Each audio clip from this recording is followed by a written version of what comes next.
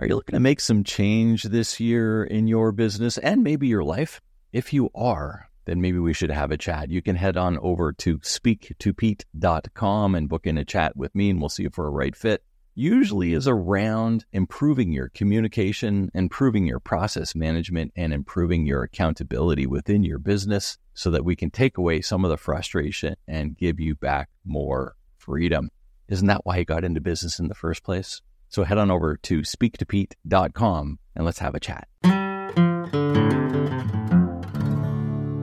All right, today we are diving into a topic that's on every business owner's mind. It's productivity. You know the drill. You've got a mountain of tasks to complete. I know I certainly do, but you're wondering why you're not getting it all done. Well, if that's the case, this episode is for you. It's all around productivity, and it's one of the 10 pillars of leadership that we've been talking about here on the Business Owner Breakthrough. And first, we really have to talk a little bit about what productivity is for you as a leader. And it's not just about working longer hours, which most people sort of do, it seems, in small business. It's about getting the most quality work done in the hours that you are working and your team, right? The truth is, you're not the most productive at every single little task in your business. Recognize that, and you're one step closer to optimizing your operations, really. Remember our podcast a while ago, maybe a year or so ago, with Ari Meisel. And if not, go back and check it out because it's really golden. It's the one called Perfecting Your Processes. Ari is one of my coaches, and he came up with the OAO formula that we talk about there. Optimize, automate, and outsource. And it's really a great way to think about systems and processes. And before you try to throw out more hours at a task, you might ask yourself, number one, can it be optimized? OAO, right? Streamline the process. This is where it all begins. Number two, can it be automated? There are so many AIs, tools, tricks, all sorts of apps, different things that can help you along the way here these days. Use software and tools to get it done when you can. And most often, it will take away a lot of the human error too, which is really can cause a lot of productivity problems down the road. And number three, if you can't automate whatever it is you're trying to do, you want to outsource it. And you can outsource in two different ways. One is within your internal team, outsource it off of your plate and onto somebody else within your team. And the other one is to outsource it to an outside professional that knows what the heck they're doing and can get it done for you, right? Another great book a while back was written by Benjamin Hardy on Dan Sullivan's and Dean Jackson's idea around who, not how. You don't need to know how to do it. You just need to know who can do it for you, right? So that's kind of an interesting way of looking at some of the stuff too, to get all of this stuff off of your shoulders and let somebody else tackle some of the things that you need to get done. Getting back to the OAO framework, it's very precise and you can't change the flow of that. You can't automate and then optimize. You need to optimize first, whatever it is, then try to automate it. And then if that doesn't work, go to the outsource side of things. Next piece of the puzzle here for productivity is really around focus time. And you've heard me talk about free time, flex time, and focus time in the past. And really around focus time, do you know how long it takes you to enter a state of flow or deep focus? Research says around 20 or so minutes. Every time you get interrupted, it's like hitting the reset button on that countdown.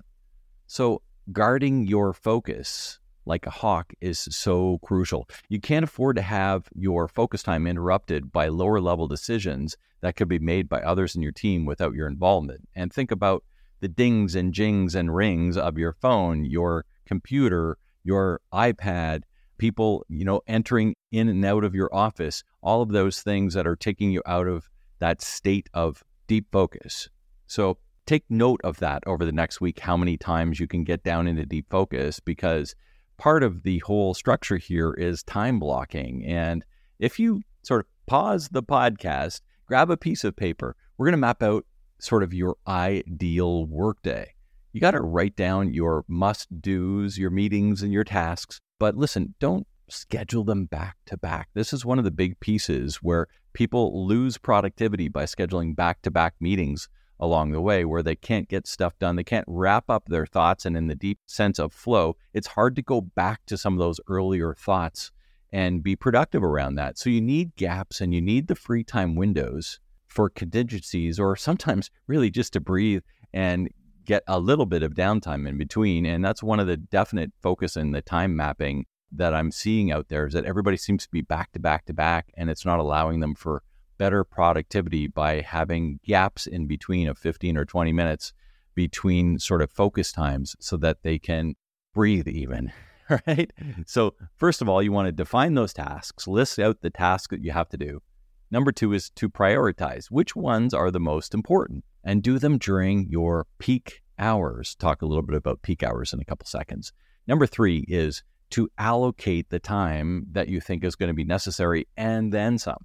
Assign blocks to the time of each task. It's okay to give yourself a bit more time than you think is needed, because we often will run over time. And if you're back to back and running over time, it's going to cause a lot of stress, not only for you, but for the other people that you have promised your time to, right? Number 4 is to share your calendar. Once it's all laid out, make sure you share it with anyone who needs to know your schedule. I love Google Calendar, whether you use Apple Calendar, Google Calendar, any of the different calendars, Microsoft Office, whatever the case is.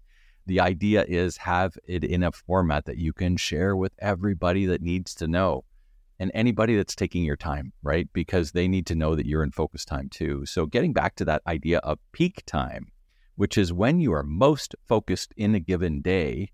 Everybody has different circadian rhythms, and you're up and down during the day where you naturally feel lulls or you naturally feel like ready to go different times of the day. And one of the best ways that I've found to figure that out for people is by using Ari's app, and it's aptly called Peak Time. You can find it on Apple, or you can find it on Google Play for your iPhone or for your Android phones. And really, it's just a very simple app that will allow you to better understand when your peak times are throughout the day. And it may be very interesting to you. You may think your peak times are at a given time, and then once you use this app for a couple of weeks and really hone in on your peak times, you may find that it's quite a bit different than you think it is. And then you start time mapping in your calendar around those blocks where you think you're going to need your most focused time, and it will change the way you do your work and be productive, right? Okay, now you've got the basics down. Let's talk a little bit about some advanced strategies for maximizing some of the productivity and that of your team. There are tons and tons of tools that are designed to boost productivity, but don't get bogged down on all the options. Just pick a few that align with the needs of your team and your business. We use Trello for project management, for example. Some people use Slack for communication, or maybe Zapier to connect the various apps. The right tools can really save you hours, and that's where the automation side of things goes. So if you aren't familiar with a lot of this stuff, who on your team is and who can do some research and bring you back some of this sort of stuff? You know, delegation isn't a sign of weakness. It's a sign of a wise leader. And we're talking about the 10 pillars to leadership here, right? So who knows where their time is best spent? Think about it. If an hourly rate of the owner, you, the owner, is $100, let's say, it doesn't make sense for you to do a $20 an hour task, right? So delegate it. Focus on the things that only you can do and you do best in your business. Think about those interruptions, right? You know, those times when you're deep in work and someone just walks in your office. I'm going to say it again because it's so important. Set boundaries. Make it clear that your focus time is sacred. Put up a do not disturb sign, or set a status on your communication tools that says, I'm not available right now. For years, people believed in this open door policy, but if you need to get focus time work done, you can't have an open door policy in that way. You can have open door policies at certain specific times, but you shouldn't have it all day, anytime, right? That's where people get into the problems here. Being proactive is super awesome as well, but sometimes you can jump the gun, and make sure you're not acting on incomplete or incorrect information.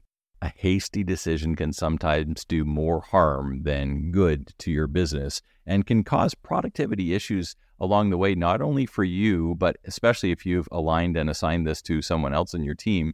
It will take them out of some of the stuff that they need to do. So you really have to kind of watch that a little bit. One of the things that seems to trouble a lot of business owners around productivity too is this idea that they act too early on things. We want to get things rolling generally as entrepreneurs, and being proactive is good, but sometimes you can jump the gun and make sure you're not acting on incomplete or incorrect information. because a hasty decision can sometimes do more harm than good, not only for you, but for your team.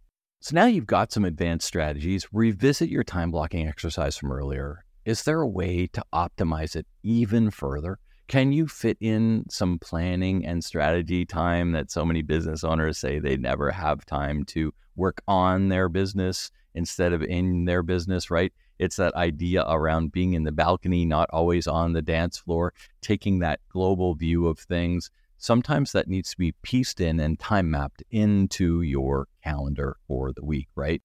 All right, now you're armed with practical strategies to be more productive without burning yourself out. And if all this sounds great, but you're still stuck in that operator mindset and you want to elevate to the owner mindset, from operator to owner, as we often talk about here on the podcast, from frustrated to freedom, right? Then just head on over to speaktopete.com and book an appointment to see if we're right fit. That's speaktopete.com. And let's make your business more efficient and free up more time for you to do the things that you want to do within your business and outside of your business too, because like we talk about, business is yin and our personal lives are yin and yang a lot of times, stuck together, but we want to have the best of both worlds as business owners. So that's it for today, folks.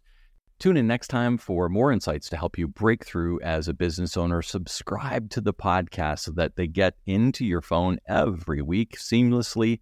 Tell your friends. That would be doing us a big favor for listenership and a big favor to your friend to help them take the journey from operator to owner in their business. So until next time, take action, stay productive, make it happen, and most of all, make it a great day.